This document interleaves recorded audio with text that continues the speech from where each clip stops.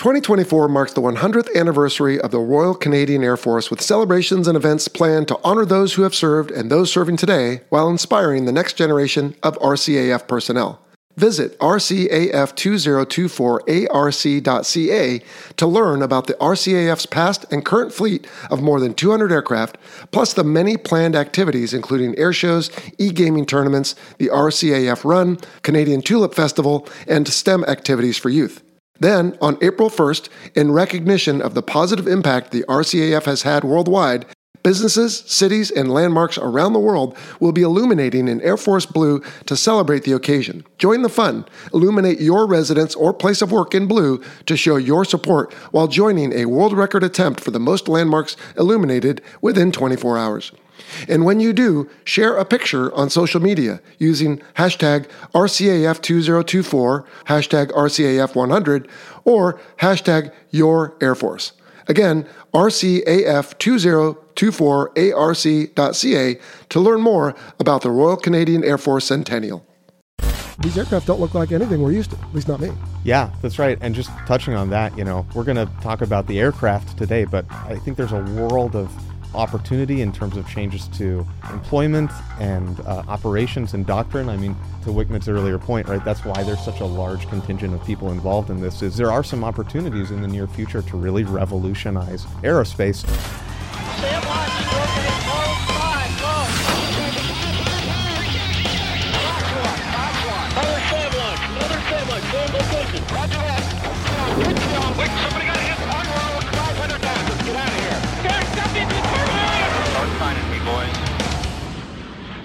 Props, rotors, jets, even lighter than air and gliders, these are all terms familiar to most aviation enthusiasts, but with recent technological advancements, what new terms are about to enter our vernacular?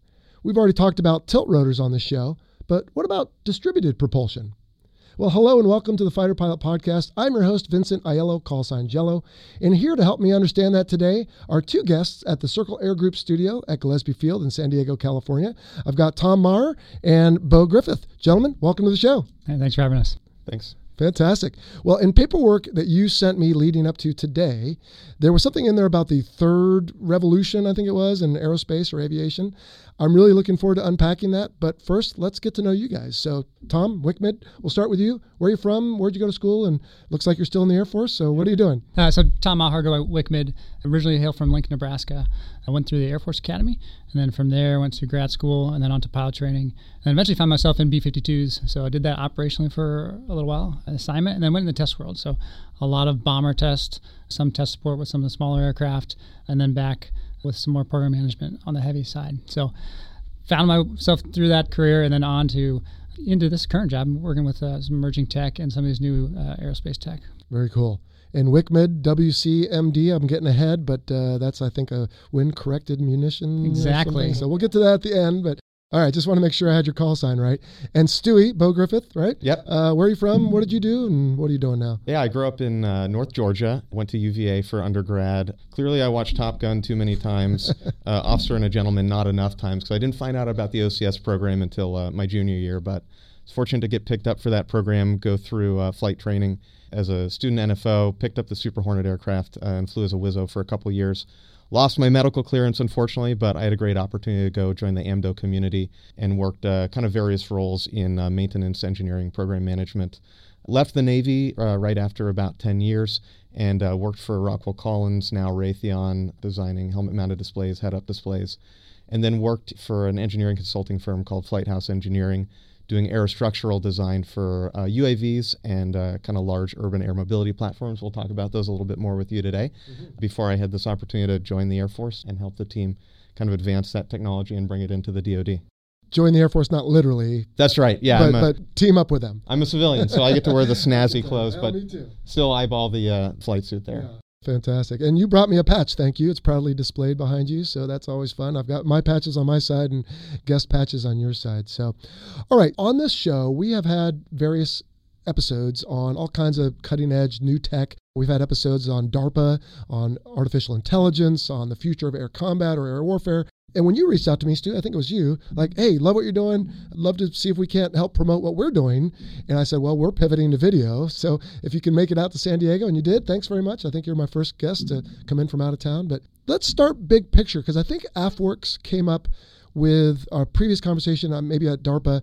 And on any one of these questions, it's just whoever wants to jump in. But what is AFWERX? Let's start there. Our organization is fairly young. I've been around for about 4 years in our current format. We continue to evolve fairly rapidly.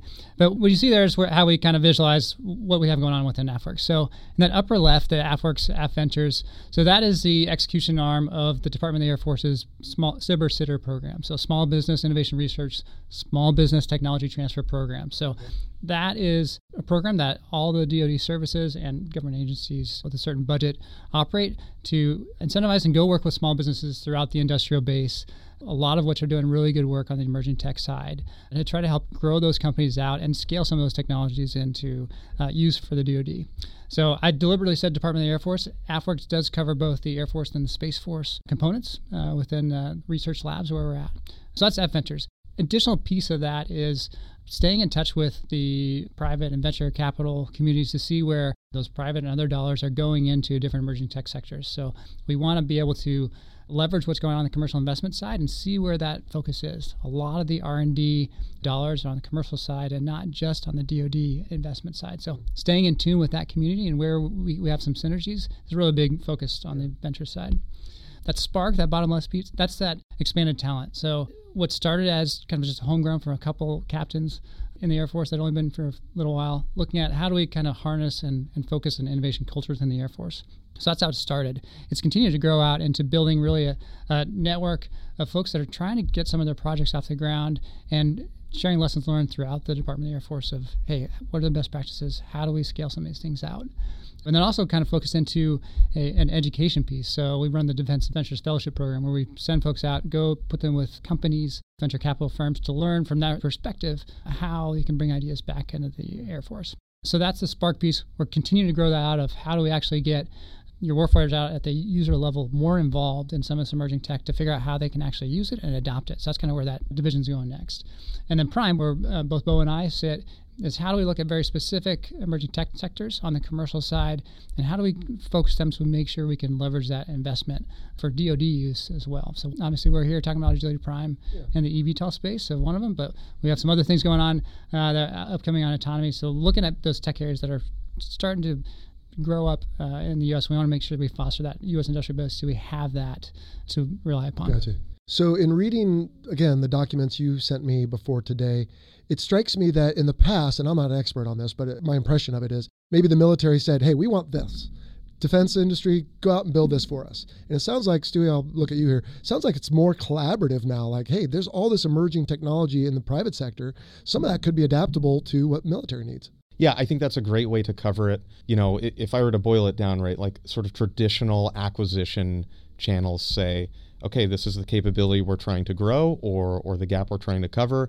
These are what we need to do that. Industry, go make me this. And we're not necessarily trying to replace that per se, but there is an opportunity in some cases to say, hey, this is already out there. It's been developed under private funds. You know, there is a relevant sort of military use case that we can sort of benefit from the fact that there is also a commercial market.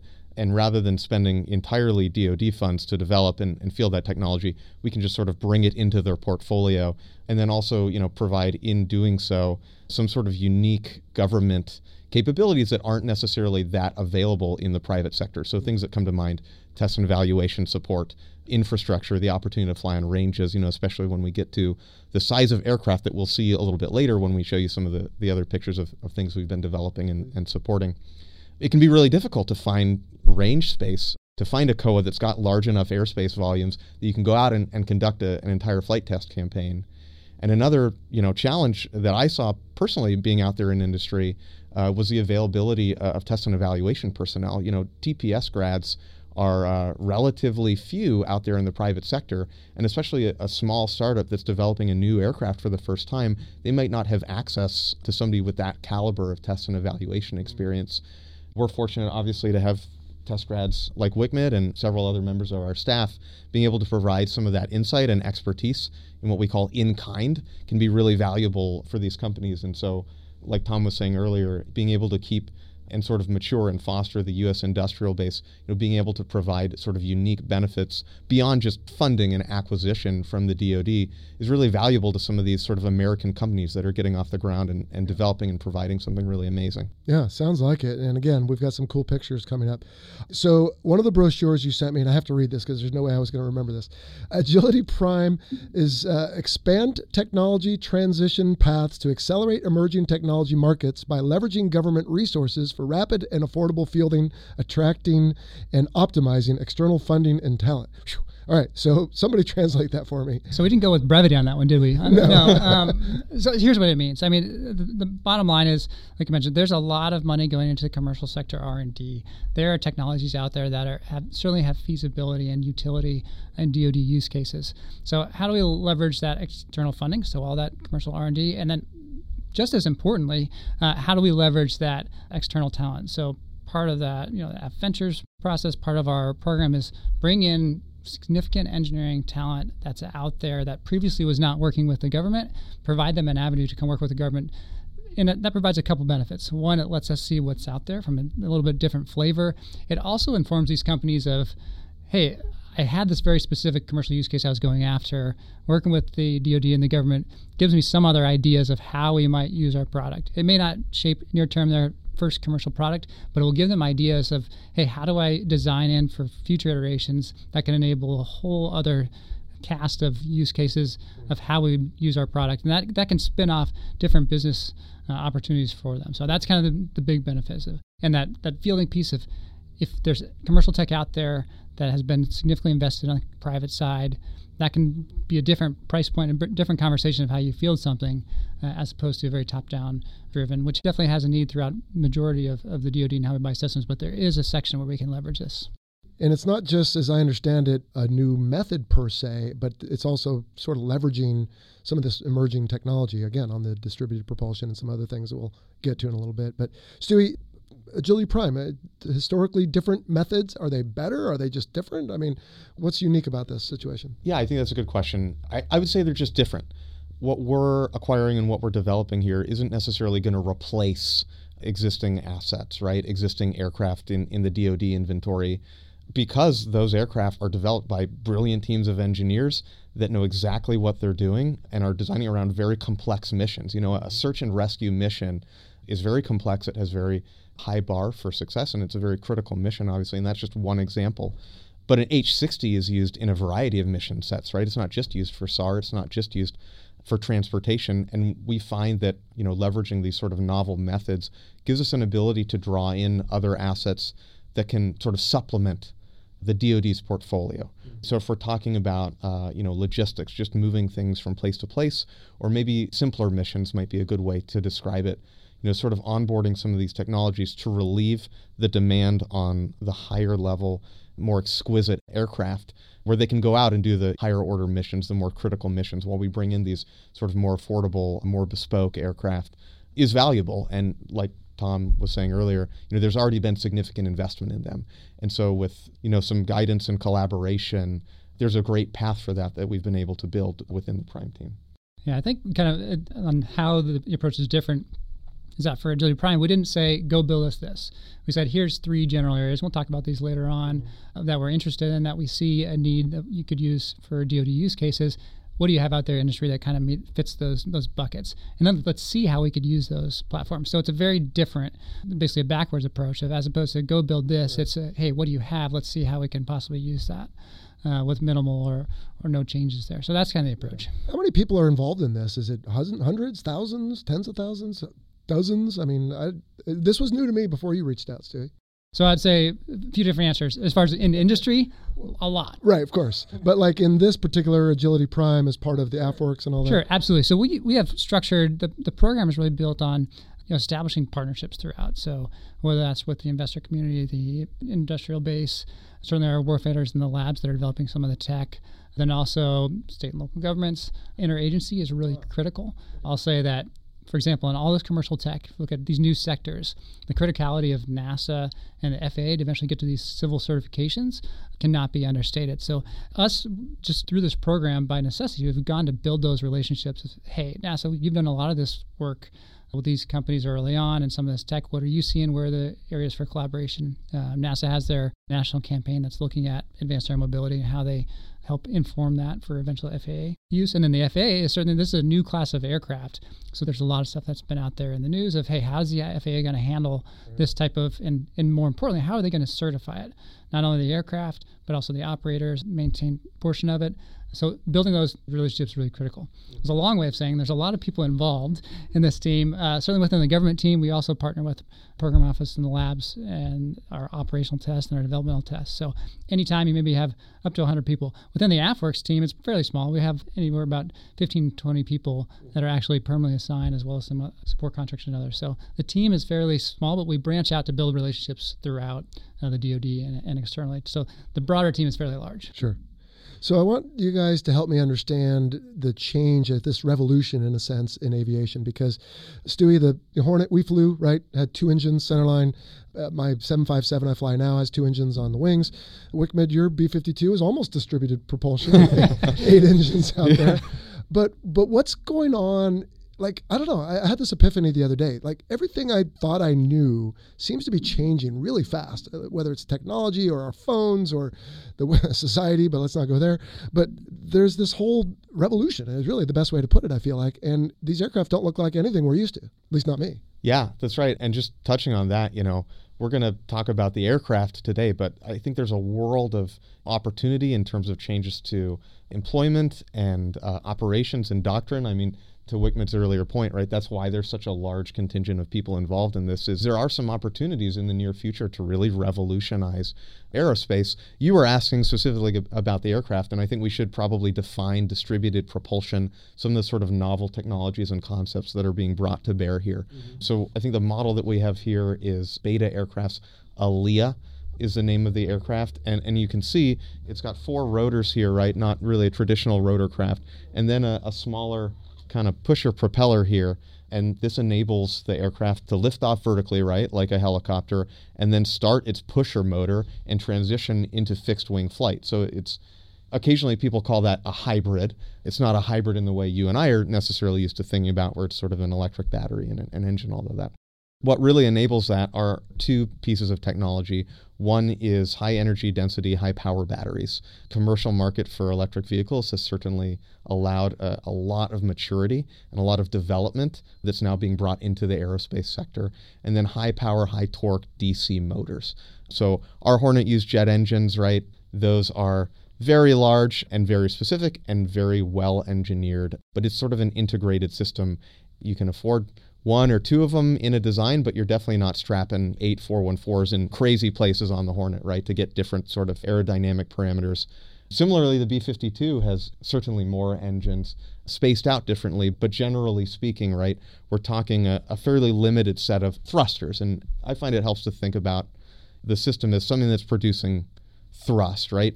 On a rotorcraft, you've got more components. You've got the engine, you've got a gearbox, you've got swash plates and all sorts of business going on. And that mechanical coupling, right, going from the rotten dinosaurs into the combustion chamber all the way out to the rotor, that required sort of a line of mechanical components.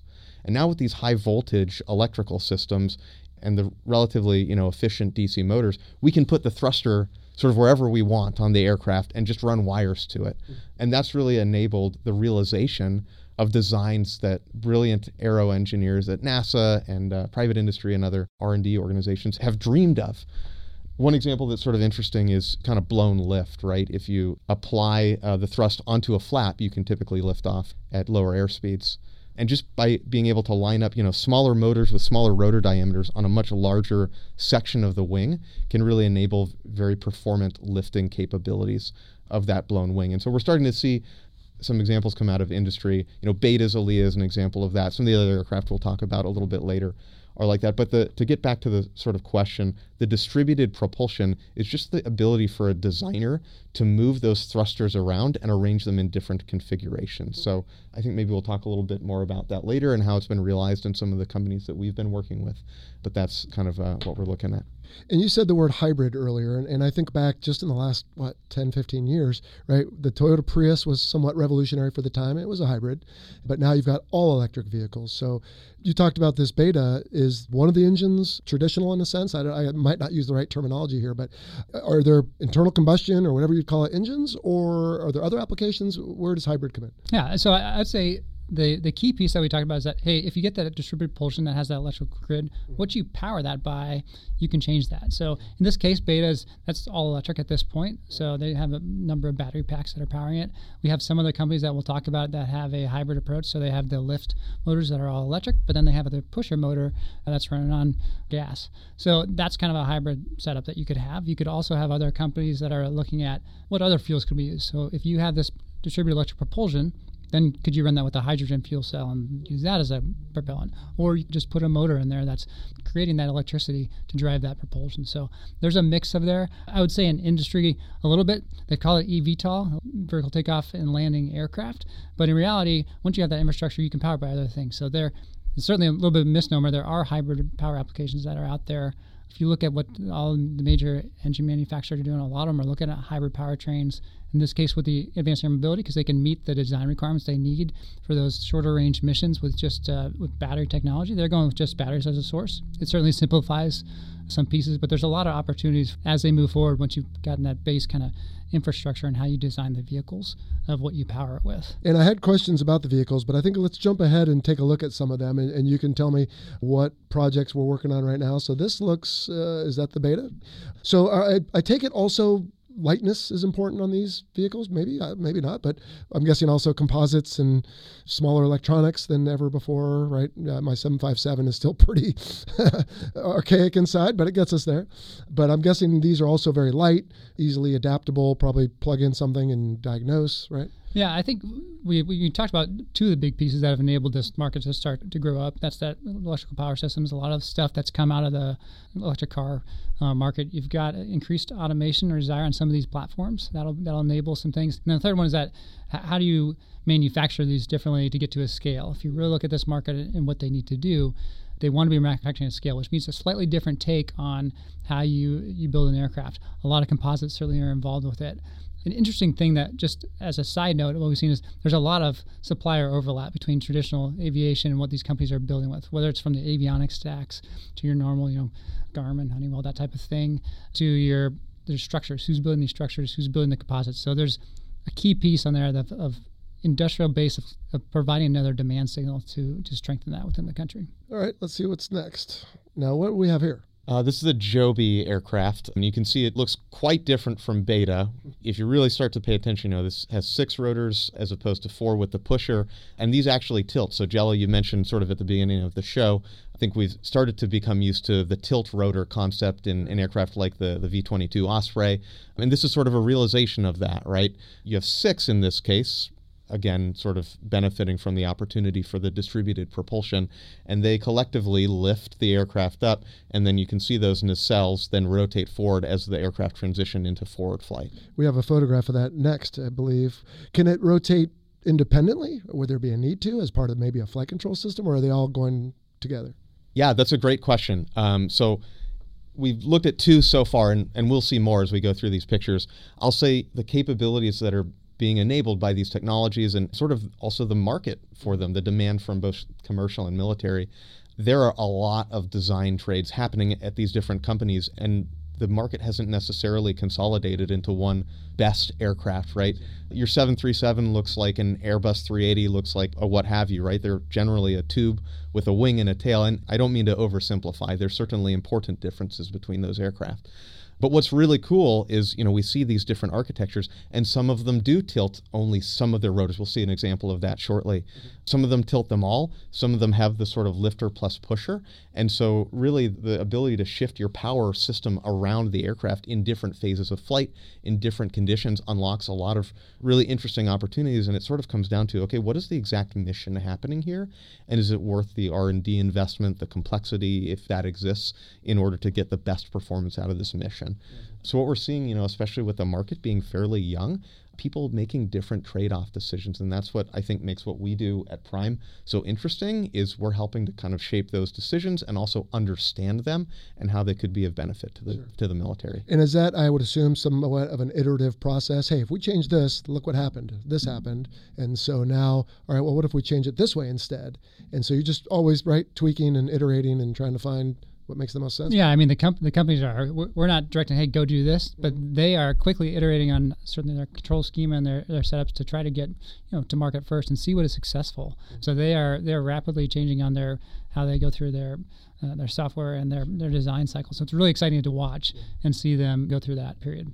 And what's really cool about that, too, is a lot of these companies are bringing to bear something called digital engineering. So you had Bones on one of your episodes, and you guys were kind of admiring the fact that the F-5, which is an amazing airplane, was designed by brilliant engineers with slide rules. And what happens when you have a bunch of really brilliant people working with slide rules is it's like 10 years later, when you need to make a change, it's like, where'd Joe go? You got to go find those data, find that information, and in some cases find the designer that made those decisions. But the DoD and industry generally has gone through a big change where creating digital artifacts and digital twins of aircraft so that we can go through that iterative loop much faster and more effectively is enabled. And that's been the case for most, if not all, of these companies that we've been working with, is they have really advanced models of their powertrain system, the aerodynamics, and then you can quickly do those sort of what-if analyses. What if we cut a rotor off, or what have you, and see what the impacts would be, and sort of work with customers and the business case to really understand that and iterate the design quickly. And I read in one of the brochures, and maybe it wasn't the Joby, I don't know, but as far as performance goes, and I'm sure it's changing rapidly, but I think I read 200-mile range, up to 11,000 feet, 200 miles an hour, and longest endurance, about 2 hours. This is significant performance we're getting out of these aircraft, I would say. Yeah, and so those numbers were kind of a mix of what we've seen on some of the duration and speeds between Beta and Joby, and where they've been optimized for. But it's been impressive. They have continually kind of expanded out their envelope. So just like any other new aircraft, they're really starting to push where they can get to their design point, and even exceeding where they had originally forecasted as the initial commercial need. So it's been exciting to see that progression. Good. All right, let's see what we have next. And I didn't study hard, so I'm afraid I'm not going to be able to tell you what I'm looking at, but maybe you can. That's okay. I will say, go back to the previous one real quickly on that one. So that is Joby's. What you'll see there is there's no pilot on board right now. So when they go to market, they will be piloted.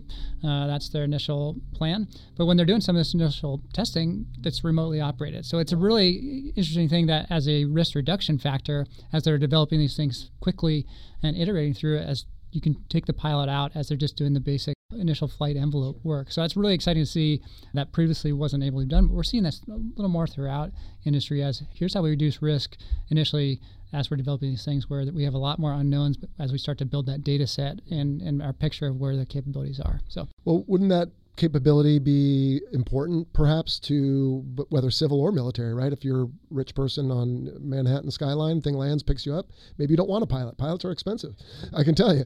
But on the battlefield, maybe too. So is optionally manned going to be part of the discussion, do you think? I think there is. What you're seeing on the commercial side with FAA certification is that initially most are going for pilot operation because that's the near-term path of how they get through the FAA certification. But then you also see other entrants, for example, Wisk, that is, they have stated they're going after, we're going to go without a pilot, and we're going to build that in from the start of our plan. And so working with the FAA to get them thinking about how do we actually certify something like that, keeping in mind that public safety is priority number one, and then how do they test those things out. So whereas the initial operations that you'll see on the commercial side will be piloted, there is a push for increased automation and eventually going to without pilots. So there is that eventual roadmap. There'll be a couple that we'll talk to that are kind of on the cargo ones that are going just remote operated from the start. And I think that's a lot of where the military expertise comes in. We're helping to provide some advice to some of these companies. We've been doing remote operations for the past 3 decades or so, just on our current flight with all the way from Predators, MQ-1s, all up to our current platforms that we have today. So providing some of those lessons learned there, but it's been all in a military But it's a big change too, right? Because whereas right now, and it has been for 80, 100 years, the paradigm is somebody's in there, see and avoid. All our rules are based on manned aircraft. And I always think of, I know it's kind of goofy, but one of the Star Wars movies where they go to Coruscant, or I don't even know how to pronounce it, but there's that one planet where there's just these pathways in the sky and all these vehicles traveling along. And I think to myself, are we headed for that? I mean, are we going to have highways in the sky and like you get on that thing at this speed and you just flow with traffic like we do on interstates?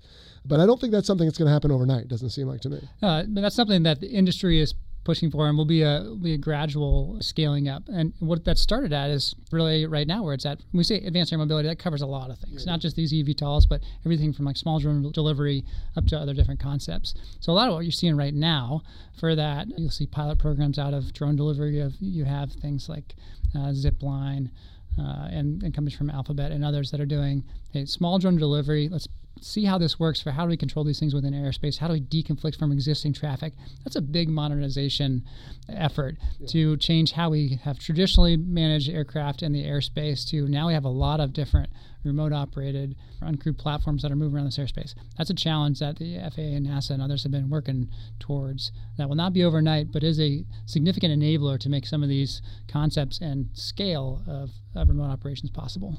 And I think the technology will be a big part of that because most modern vehicles will take over from you, right? If you're going to run into the guy in front of you or run off the road. So I think it's just becoming more commonplace in our vehicles and probably same thing for aviation. So there's another one that looks just like this. I think it's on the next slide. So you called this the what again? This is Archer's Midnight aircraft. The one we were looking at right before that was Archer Aviation's Maker. Maker was sort of the initial development demonstrator vehicle, and Midnight will be their production aircraft that was just announced recently this month in November. And you can see, we were talking earlier about how Joby's aircraft tilts all 6 rotors. You can see here, Midnight has 12 thrusters, 6 of which tilt, and then the front 6, those are the ones that tilt and actually pull the aircraft forward. Those have 5 blades, whereas the ones in the back only have 2. And just commenting on that briefly, I mentioned earlier, there's all these different trades that get made around, mission performance and development cost and logistics and sustainment decisions. The ones in the back are 2-bladed because they can then align with the airstream and reduce drag. So those rotors were specifically chosen to be 2-bladed to reduce drag and increase the endurance and range of the aircraft. And I think the fact that we've looked at 3 aircraft just so far with you, we've seen 3 different designs and configurations, just goes to reinforce the idea that there's so many different opportunities that have been enabled here with different pros and cons to each. Sure. So you're saying this Midnight will raise up vertically, again, the eVTOL, I think you said, Wickman, and then it's going to transition to forward flight with those forward 6 blades or props or whatever we want to call them tilting down, and then the back 6 will just fare into the wind, and now you're flying like a traditional aircraft. That's right. And all electric on this one? We don't have to back up slides, but what we did on there, because these all look very different, is for Agility Prime, we had, here's 3 different areas of interest that we want to look at. Mm-hmm. That first area of interest is what you saw with Beta, Joby, Archer. That's kind of your, moving people and stuff around, 4, 6 passengers, 150 miles, something like that, which is what industry was already going towards. So that's our first area of interest. The second one, you've got some smaller vehicles of, what do we do if you had maybe a shorter range, 1 to 2 people or cargo equivalent? How do we use that? And then the third one is, what about maybe a more longer range, maybe cargo specific, possibly remote operated type thing. So those are our 3 areas of interest. That's why you'll see these are vastly different when we look at the pictures of what these things are, and those serve different mission sets. So this one is from Lift Aircraft based on Austin, Texas. Mm-hmm. So we've been doing remote operated flights down at the Eglin and Hurlburt area and Duke Field area down in Florida for a little while. And this was, in the commercial side, they're looking at, just a single person. How do you get somebody in there with pretty minimal training, fairly highly automated, and then get them to kind of fly around a little bit, sightseeing and other things. Well, from the DoD perspective, how do we look at maybe a base type setup where we move stuff around? Maybe we can't get there in other methods. So that's what we're kind of interested to see. This is a very different looking concept. Let's see how we operate this sort of thing. What can we learn from it, and see where it goes from there. So in my current capacity as an airline pilot, I spend a bunch of time training whenever I go back for training on if we lose an engine, particularly on takeoff, because you got that thrust and all the yaw. That's a turbine, right? So it's subject to different whims of physics, but everything is a dumb thing to say. But the point is, how reliable are these? Do these folks spend a lot of time? Or are these engines fairly foolproof? I mean, in aviation, almost nothing's foolproof, but electric motors, I mean, they're usually pretty reliable. Yeah, so that's what we're seeing. I mean, long term with this industry, what you're seeing is a decrease in your operation sustainment cost because of the simplicity of the DC motor. So maturing that tech out so that it will have that high reliability rate is certainly a part of what all these companies are looking at. And we look at some of these concepts that have a number of rotors, well, that provides some redundancy and safety factor in there in case you do have some issues with those to get back to a safe spot. So that's what we're seeing a lot of the tech maturation on is, hey, how do we prove out these DC motors and see where their reliability is at so we have that confidence, just like any other aircraft development. Sure, and I'm guessing in the early 1900s it was the same thing, right? The motors were yes. Probably not too great. I thought you said this one was unmanned at some point. I see a hand, I feel like, in there. So yeah, this is a company photo. So Lyft does have people when they're flying them there. They also operate them remotely. So just like some of the other companies, we're operating with them remotely. We actually just had earlier in November, we had 3 Air Force operators go get ground training and initial flight training for operating them. Because we'll learn a lot there from how do we train our operators differently and a wide variety of skill sets that they come on board. They're not necessarily pilot background, but how do we get them to operate some of these other things, these other UASs, and learn from that? Well, even 16-year-olds are taught to drive a car, so not to say that you can just jump in one of these and go, but you might need some basic, and most people learn how to drive a car, so maybe most people could learn how to operate this. All right, let's see what's next. So that looks a little similar, except now just 4, but actually 8. Yeah, that's the Moog Surefly aircraft. And yeah, you called it 8 rotors, 2 stacked on top of one another. We call that coaxial. I think similar sort of use case to the Lyft aircraft, smaller passenger contingent, but still certainly kind of interest in that smaller form factor that we were looking into. So I've not flown a regular helicopter, but I do know that they lose tail rotor authority, they have problems and other issues related to that. Are most of these balanced in a sense, as far as they've got so many propulsion sources, it seems like, but also the way this goes, I wouldn't think there's a whole lot of torque or rotation, et cetera. Correct, and that's why you see a lot of redundancy in some of these designs, so that if they do have single failures, they have that ability to get to a safe spot. You'll see that also in the design of the electrical system. So not having just one wire, one non-redundant, one critical wire. Having some of those alternate paths for the electricity to get to those motors, and also having those motors on different buses to be able to do that. All right, let's see what's next. Elroy Air.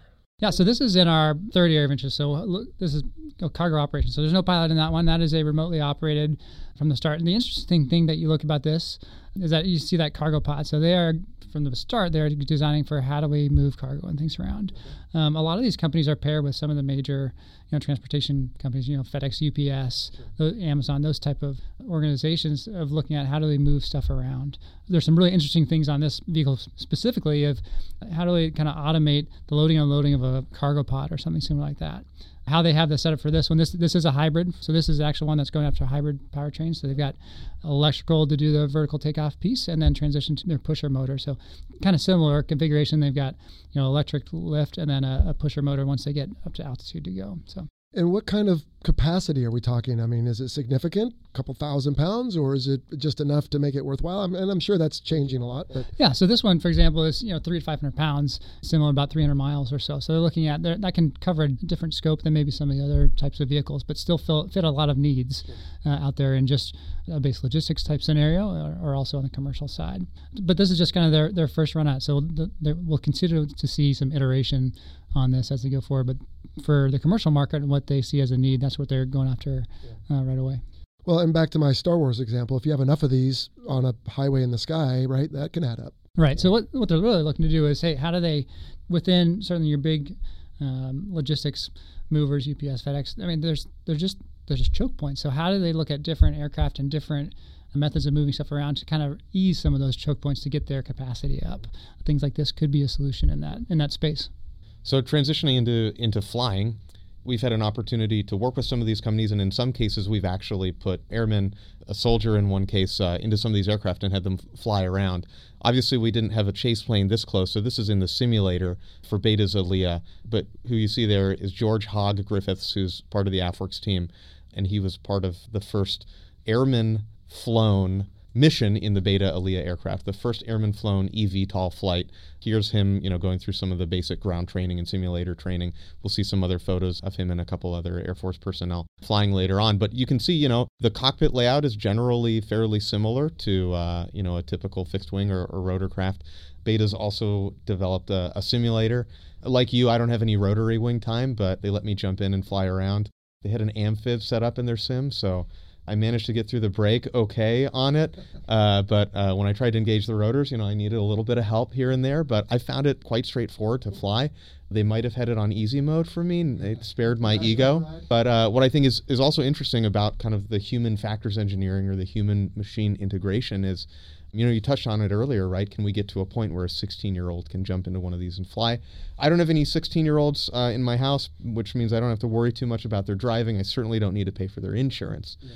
But where we do see the market going is to sort of simplified vehicle operations, where through automation or just advanced systems in avionics, the burden on the pilot becomes much, much lower. And that, again, opens up sort of a whole bevy of opportunity, whether that's enabling the pilot to execute, more advanced mission sets by kind of opening up their bucket a little bit for other tasks, or just kind of lowering the bar for the operator if we are talking about a piloted aircraft. And so that's certainly one of the drivers behind some of the design decisions at these various companies. I think it's probably a good segue in. So we're not just doing the tech development side, because that in and of itself is not how you're going to get something to field. So for our program, we partner with the Air Force, the Air Education and Training Command. So we have a detachment down there at San Antonio, and specifically looking at that training piece. So if we're going to utilize these type of vehicles, some with greater levels of automation, some with less, how do we focus our syllabi? How do we actually train operators that may have varying backgrounds so that we can actually certify them to use them? Because that's a little bit different. It's a very different paradigm than our current pipelines and what we have going on right now. So an example of what they've been doing over the last about 9 months or so, they've had simulators from a couple of different companies out there in San Antonio, and they've run about 100 or so pilots with varying backgrounds through task and see how they perform and how it changes as they utilize the aircraft to inform as they help us working with the companies and others that are developing the syllabus for their aircraft. These things worked well as we were training some of these new pilots based on their background. These things did not. So we're crafting those syllabi to help train some of our pilots, and then also the companies. That's part of the benefit of the relationship is they're learning from that as they craft their initial syllabi for doing commercial operations. So having that partnership with the Air Education Training Command was critical to some of the initial success of the program. And more importantly, it's also brought in the FAA folks, because a while back I mentioned, hey, you have to certify the aircraft, you also have to certify the operators. So bring in the FAA to kind of observe and see what we're doing, see the data that we're getting to help inform their rule setting on how they will certify these pilots in the future. Well, we're really pioneering a whole new field of aviation, right? So it's not like just, hey, it's fixed wing training that, right, we did in the past. It's new. And so there's going to be some wrong turns, perhaps. There's going to be some fits and starts, but we'll get there. And simulators will be a big part of that, I'm sure. So is this them now? I think you said Bob, is he heading out on the flight, or that looks like a different uniform? Yeah, so we had a couple of folks. So you'd actually, in the flight suit on the right side, so that's Hogg Griffiths, so on AFWERX rep who flew. And then also we've got Major John Appleby down from the 413th Flight Test Squadron from our developmental test side on the Air Force Test Center. So both of those folks went out there and flew with Beta for the first time around when we got Air Force operators in there. So it was great. Right. And then you got Terrence McKenna on our team as well. That's worked a lot of that kind of test and training piece with our team. Is he the one on the left? He's the one on the left, yes. Okay.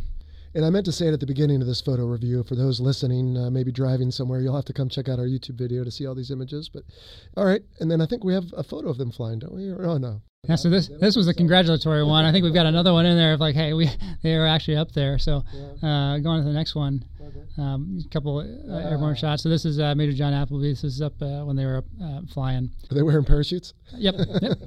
Well, hey, it's a new airplane. Yeah, I mean, it's in development on the test side, so we've got mitigations in place as needed. Sure. Speaking of that, I always struggle. Aircraft, airplane, helicopter. What are we calling these? I mean, obviously they're aircraft, I suppose, but do they have a category So, I mean, the FAA is looking at that right now. So they put a few rulemaking things out there and like, hey, is this in the power lift category? How do we, they're grasping with that right now of how do we categorize these things and which things do we apply as they'll go for civil certification. So we're certainly in the early days. They put some things out. They're working with some of the near-term companies that will be the most likely to get to certification to like approve their cert basis plans. So we're seeing that emerge, and it's iterating as we speak. That makes sense. And if I remember correctly from our first V-22 episode, I think it was the V-22, the Harrier, and the F-35B that was in that, which are all, I would say, very different than this, but they'll have to look at performance and qualifications. So lots of different factors they're starting to balance and how they categorize them. All right. So this was actually a different one. So this was a big win for our program. So while we were in the Air Force and we started this program, we've certainly built out partnerships within the Joint Force as well. And so one of those wins was, hey, we went through this process of how we got our Air Force folks in there, how we did our airworthiness reviews, get those artifacts, go through the safety review process so we could do this correctly. And we partnered with the Army as well for them to leverage our work and not have to redo it all from scratch. So building those relationships just on some of those like tangential benefits of, hey, we did this approach, here's how we did it, here's how we mitigate our risk. Hey, can you as a service not go recreate the whole wheel, but take the work we've done? And that has been a big win for us this summer. So this picture here is of the first Army soldier electric aircraft out in July flying the Beta as well. So they took our stuff and they ran it through theirs to give the approvals to get them out there and continue to build that relationship. And whether it's leveraging our contracts, leveraging some of our lessons learned, or the data sharing between the services, it's been a great partnership. That then segues for me, the big question on this being the Fighter Pilot Podcast, is all these aircraft we were looking at, for the most part, were white. And of course, we want them to be high visibility, I suppose, in testing. Not a lot of gray or green. So how do we see this, right? You're in uniform. So where is the overlap with the military? I mean, I can imagine a couple, right, taking stuff out to forward deployed folks, whether it's troops on the ground or ships, search and rescue maybe, but where's the application for the military? Yeah, absolutely. So there are a lot. Yeah. So what we did was back in summer 2020, we had folks from across the Department of the Air Force as well as some of the other services to look at, hey, how would we use them? So look at every possible use case you could use with a different type of vehicle. Let's kind of narrow down what makes sense in like this near-term time frame, next few years, what makes sense kind of 5-7 years, and what makes sense maybe long-term of how we see this tech progressing. And so, as you can imagine, near-term uses are going to be fairly similar to what they're doing on the commercial side. So, moving people and stuff. They're developing these things for kind of that, 150, 200 mile type range. So, we certainly have needs there as well that we could do it. Whether that's DV airlift, moving just people around what we normally use rotary wing or other stuff. Or just if you're in a kind of a smaller cluster of bases, we can move things around, whether that's parts or people to go, get aircraft up and running. So those are kind of your near-term stuff. What that kind of moves out to is how do we operate in maybe a dispersed environment. So maybe we have a hub and spoke type operation where maybe I don't need to use a C-130 every time to move. If there's just a few parts or maybe a couple people that need to go out to go to one of these spokes, maybe I can use a different type of logistics platform. So we're seeing that as kind of progression. Near term will look kind of like the commercial use cases. Then they'll move it out as the tech progresses and matures into some of these other more logistics capabilities. You mentioned ship to shore type stuff. Absolutely, that makes sense from a use case on the Navy, Marine Corps type side of how they would use these type of vehicles, and then eventually get into kind of how do we long term as these become more automated. What is kind of like an unmanned search and rescue capability? That's not today, but you can see a tech path eventually to get in that sort of capability where all of a sudden this opens up some possibilities where we might not want to put a person in harm's way. So, I mean, you've seen some stuff that came out of the DARPA ALIAS program that they developed with the HH-60 and flying without people on there. They've done a lot of demos recently in Project Convergence. So some of that tech, while not necessarily yet on the electric side, is being developed. And so as you can see kind of these convergence of these different tech paths to get to different propulsion types, different autonomy and automation to enable some pretty interesting uses. I bet. And I don't think we'll even fully appreciate or recognize what uses there could be until we field it, right? So we had an episode, or depending on when people watch this, coming up on the CMV-22, replacing the C-2 Greyhound at the carriers, and suddenly you have all these new mission sets it can perform, potentially, but they have to be manned accordingly and trained. So very interesting. All right, I have some listener questions. Can we rattle these off? Yeah. All right, so these are the Patreon supporters who get a leg up, if you will, on what's coming, and I told them I would be sitting down with you. So John Clark, now I've read this one a couple times. Let's see if we can figure this out together. Support technologies will be crucial for the successful implementation of these concepts in the field. How will midpoint, parentheses, point of contact, point of insertion, cargo drop, support vehicle round-trip recharging when things don't go as planned in combat? I don't know, maybe you can grab a part of that, but it does remind me of something I wished. My wife's Tesla, I wish there was like a gas station but electric station where I could pull in, something underneath the car would pull off an old battery, put on a new battery, I could just keep going. Now, the reason I think they'll never do that is because then I don't go inside and buy a Coke in a candy bar. So I might be a little cynical. But are all these, let me take this stab at it and you can come back to John's question, are all these plug something in and wait, or are there replaceable or removable battery packs, or what are we thinking about once we actually out and field these things? Yeah, that's a great question. Maybe split the question up into two, right? Like, what are the sort of supporting elements and technologies that are going to go into making these even more performant, either in military or commercial use cases? And I think generally, and Tom touched on this earlier, we're exploring the full package. You know, I remember back in my Navy days, my boss skipper who had worked at a program office for some years, first question when I checked on board with him was, do you know the 12 elements of a product support package? And I was like, of course. I just put on lieutenant. No, I barely know my name, sir. So, but that always stuck with me, you know, and becoming a systems engineer in industry, you know, I'm trying to always think systemically throughout operations, and that's something that we're working with some other sort of partner companies and also helping give some advice for logistics and sustainment considerations. One of the things we're working on is sort of a mobile trailer that can rapidly recharge batteries, so that rather than needing to plug into, you know, the Tesla supercharger, as it were, we've got the ability to, you know, quickly recharge on site, wherever that site may be, and, you know, ruggedized, easily transportable. So we're looking into that, I think much in the same way, you know, and I think you really touched on it well. The mission sets will evolve as we learn more about these technologies. There is a fairly open space in terms of developing and the utility of enabling and supporting technologies, where it's really tough to, you know, say, okay, we're going to narrow down and really focus here on say tooling, that sort of thing. I think in terms of, you know, executing a mission, right, energy, whether we're talking electrons or we're talking rotten dinosaurs, energy management for a pilot is largely the same. You have a fixed amount of energy and you need to manage it throughout the mission. So we expect a ladder for an eVTOL will look fairly similar to a ladder for a traditional gas-powered aircraft. The one thing that I think we might be missing out on is the opportunity to hit the tanker. But there's some amazing conceptual development and early R&D happening at places like NASA and DARPA around some concepts for things like that. So again, you know, we're just at the forefront of a large revolution in technological capability and by extension, how you execute a flight mission. So you don't foresee, or maybe you do, a basket being held behind some airplane with plug in, hey, I plug in and get gas. Why can't I plug in and get electrons? There are concepts out there. The thing that you're talking about with DARPA, I think it's recently released, is how to use power beaming for, you know, moving, you know, electrons out there to charge maybe, I mean, initially be on small UAVs, but how do you get them to maybe supplement some of those high energy demand areas? So that's certainly what some other organizations are looking at. If you look at these type of platforms, your large energy demand is on that VTOL space, takeoff landing space. So maybe is there a way, as this tech develops, I mean, it's very early days, how do you supplement that high energy demand, you know, takeoff landing type phase with maybe some alternate power beaming or something like that? That's a ways out there, but those are some of the concepts that will be really interesting to see as those things mature, moving along. As far as like your one question of, are they going to do removable battery packs? We haven't seen as much of that. And really, when you get down to it, even for these aircraft that you're seeing, the charge times are pretty short. And if they're doing a lot of kind of short hops in a urban type environment, a commercial environment, it's not always you're going to need to continually recharge, as well as you're talking about less than an hour, sometimes even less. The charging demands aren't seen as a huge barrier right now in the commercial use cases, and we're exploring how to utilize them in a military perspective. Stewie, you said ladder earlier, and you and I know what that means, but for the audience, just a quick reminder is you're basically planning your fuel burn, and particularly at the ship, if you have to be back at a certain time, then you need to manage that with time as well.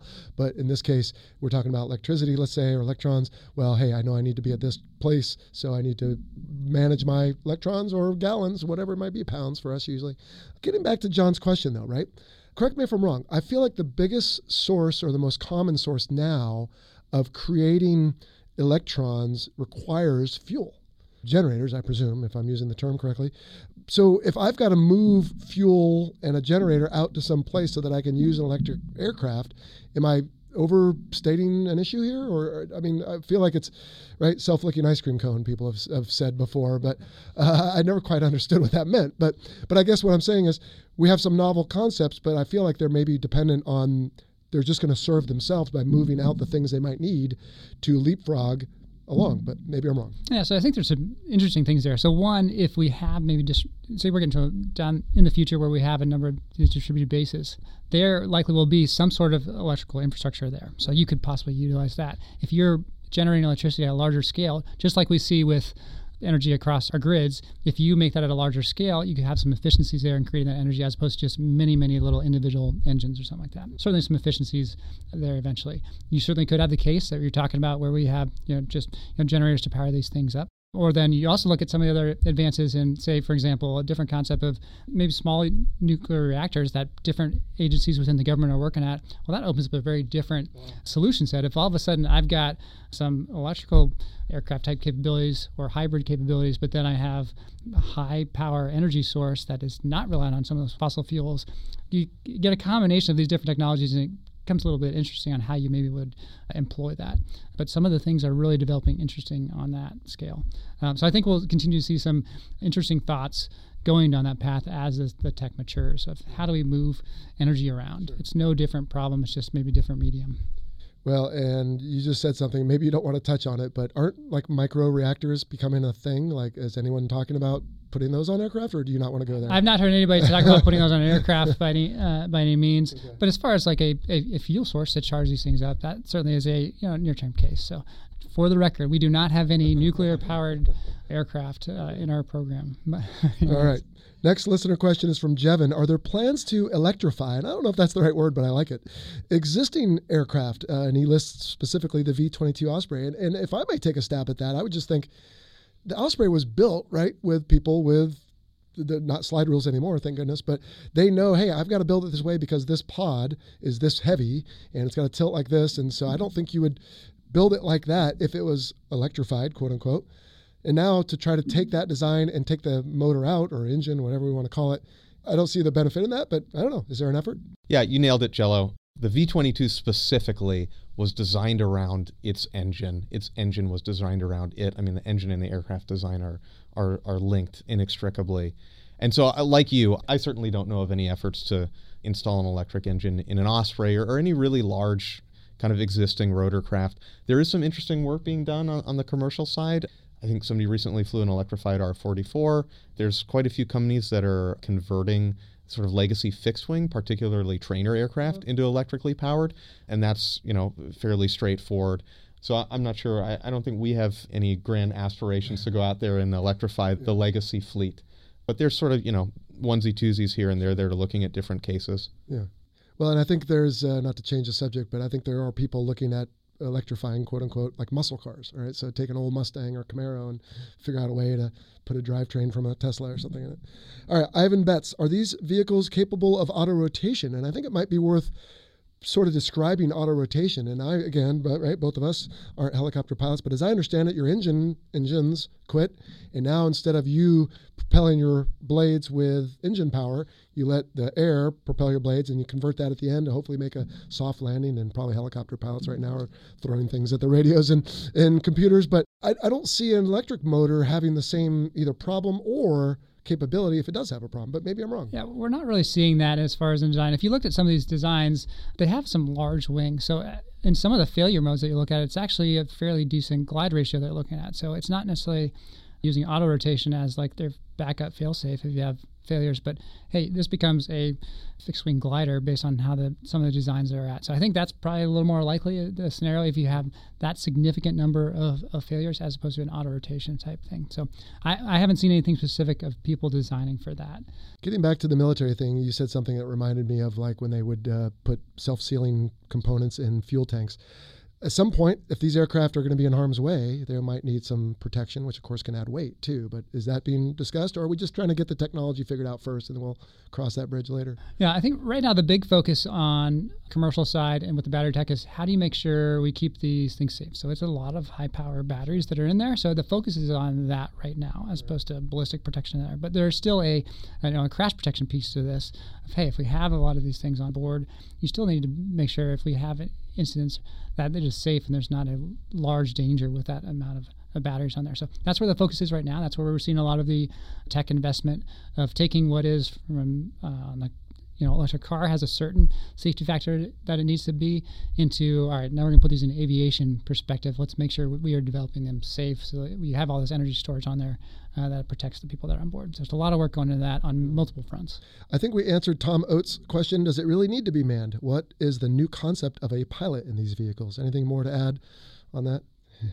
I think the only thing I'd add is, and maybe touching on Wickman's point earlier too, is, when we eventually get to a point where these are optionally manned or remotely piloted, that unlocks a whole new dimension of trade-off decisions at the mission planning level. Do we need to ruggedize it, or what level of survivability does it need to have, or is saving the weight, and there probably are weight savings to be had, is that worth it in our theater of operation?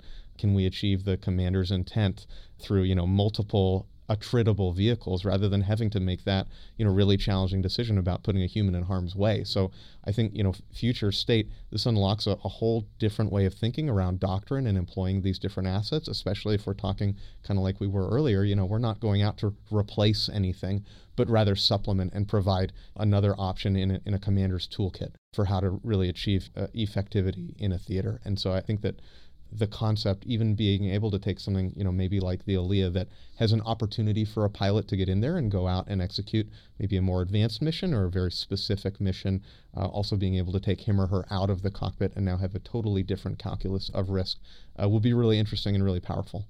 All right. And the last question is more of an observation from Scott Kelly. I've worked in aerospace electronics, says Scott, and major cost drivers are the software and programmable device quality assurance requirements, which require huge amounts of testing and validation, requiring large amounts of time and resources to perform. I have to think this is not only true in general, but true when you're pioneering a whole new space, if you will. Absolutely. So, there are many different design concepts out there. Some of the companies have taken different approaches, but, in general, the comment is completely valid and applies just to this part of aerospace as well, of, hey, that software assurance and making sure that those things are set and safe is a critical piece of the development of these platforms, just the same. I feel like we've been talking all this time about the future of all this, but what is the future as far as you can see it from where you all sit? More of the same. We talked about iterating, we talked about the new designs and testing, but what do you see coming down the pike? Especially in this area, it's how do these companies progress to get out to the market? And that'll be really critical to get some of those initial operations out the door. That's what we're trying to help facilitate. Because something we haven't touched on that applies to both many areas of emerging tech, but certainly in a new area of aviation, is the public trust piece. So these look different. They're going to be operating differently. I will say a huge benefit of them that you just have to see to understand is a significantly decreased noise level based on how they have their propeller set up. So that's something that I think people will really enjoy. But people have to see it, because right now they are out there flying. They're out in the company places. They're out some of the test ranges. People need to see to gain that kind of support, to be like, yes, I want to go buy a ticket. I want to go put myself in that. Yeah. Just like anything, you'll have your early adopters, but getting that trust built up to get the masses to say, yep, I want to use that as a mode of transportation. I trust it. It's safe. That's going to take some time. We want to help promote that by doing some of these initial operations with the DoD to help kind of gain that support and trust with the FAA and just as importantly, the public for eventual long-term commercial success. And I would think that bend in the bell curve, if you will, whether it be acceptance, but more importantly, sales, is probably significant to this whole discussion, right? Because as soon as we get that acceptance and get some made, of course, as we start building them, we realize what is more mass producible, but also what people like and don't like. There's got to be, I would think, that, hey, this is the bend in the curve now. More and more people are getting these things, so it's sort of validating what we're doing. Absolutely, yep. Yeah. Where can people learn more about AFWERX, Agility Prime, all these different things? You had sent me some links, but where can folks find online? Yeah, well, the first one's easy, just AFWERX.com. So AFWERX.com. You got it. So we keep our stuff on what we're doing, some basics on all of the programs that we talked about today, Agility Prime being one, future programs that are coming down the pipeline as well. So that, if you want easy information, go there, one-stop shop, and it can link you to a lot of different things.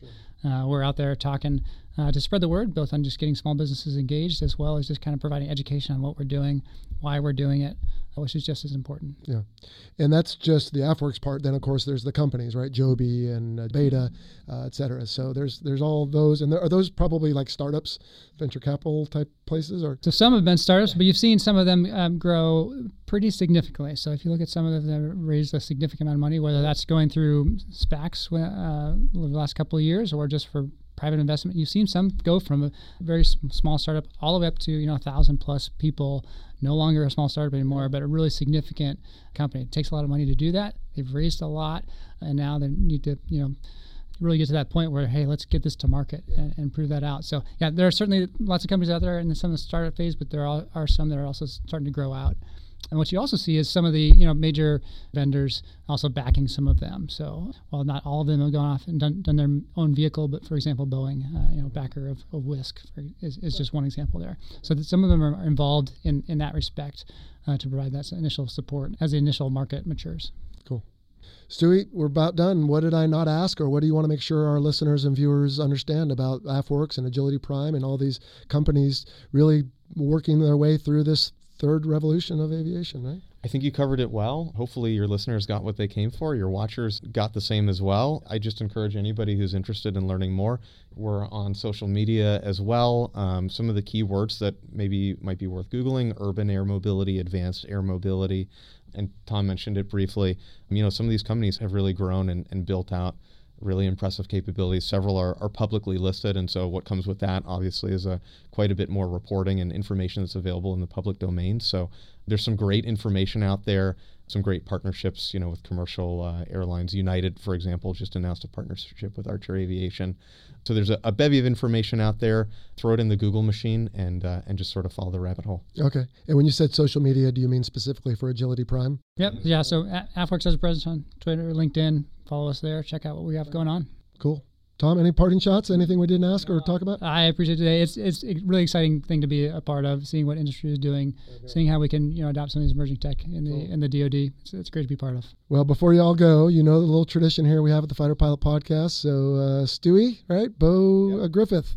How did someone come up with Stewie? Yeah, well, I mentioned earlier, I sort of went through a transition out of the cockpit into the engineering and maintenance field. When I was going through that, I hadn't been through the call sign review board yet, which of all the naval traditions is easily my favorite. But people needed something to call me for some reason. Bo wasn't just cutting it. And, my last name is Griffith, not Griffin, but few people, if any, realize that. So Stewie just kind of caught on. I was working with my friend Gail at the time, and she was like, I'm not calling you Bo. It's going to be Stewie. Randomly? Out of the air? Yeah, well, I think Family Guy reference, Oh, okay. It's a good example of how, maybe the best idea isn't the one that makes it across the finish line. Sometimes it's the first idea. Because I tell you, when it was getting to call sign review board time at my fleet squadron, I was trying to turn all the knobs to get away from Stewie because I didn't love it. Well, that just solidified that you're going to get it. No. You're thinking I was playing checkers. I was playing chess. I was saying how much I love Family Guy, but maybe casually revealing embarrassing pictures of me in college. Previous nicknames, and saying, God, I would hate to be called Troll. And it came down to the time, and it just stuck. So it'll probably be with you as long as you're around and hanging out with folks like WICMID over here. So I hope you're used to it by now. And a wind-corrected munitions dispenser is not, I don't think, a CBU 99 that I used to drop. I think it's its own separate thing, right? It is, yeah. So a lot of the details, we won't go into here, but yes, wind-corrected munitions dispenser, CBU 103s, 105s, 107s, some of which we don't use anymore in the inventory, but it was something that we trained on in the B-52. And I'm going to guess, am I allowed to guess? I'm going to guess like you dropped a whole bunch and the gunners didn't wire it right and they all dudded, or you dropped them on the wrong target, but I will say no comment to the above. But all right. We don't get to know about it? Not on that piece, no. All right. Well, you're in good story behind. You're in a small group of company. We had a Cosmo that didn't want to tell how he got his call sign. I don't know if it had to do with the magazine or not, but at any rate, that's all right. Well, when you first sent it, because we've been corresponding via email, you said, oh, yeah, it's me, Stewie, and WCMD. I'm like, how do you pronounce that? But it's not easy. It doesn't roll off the tongue, but yeah.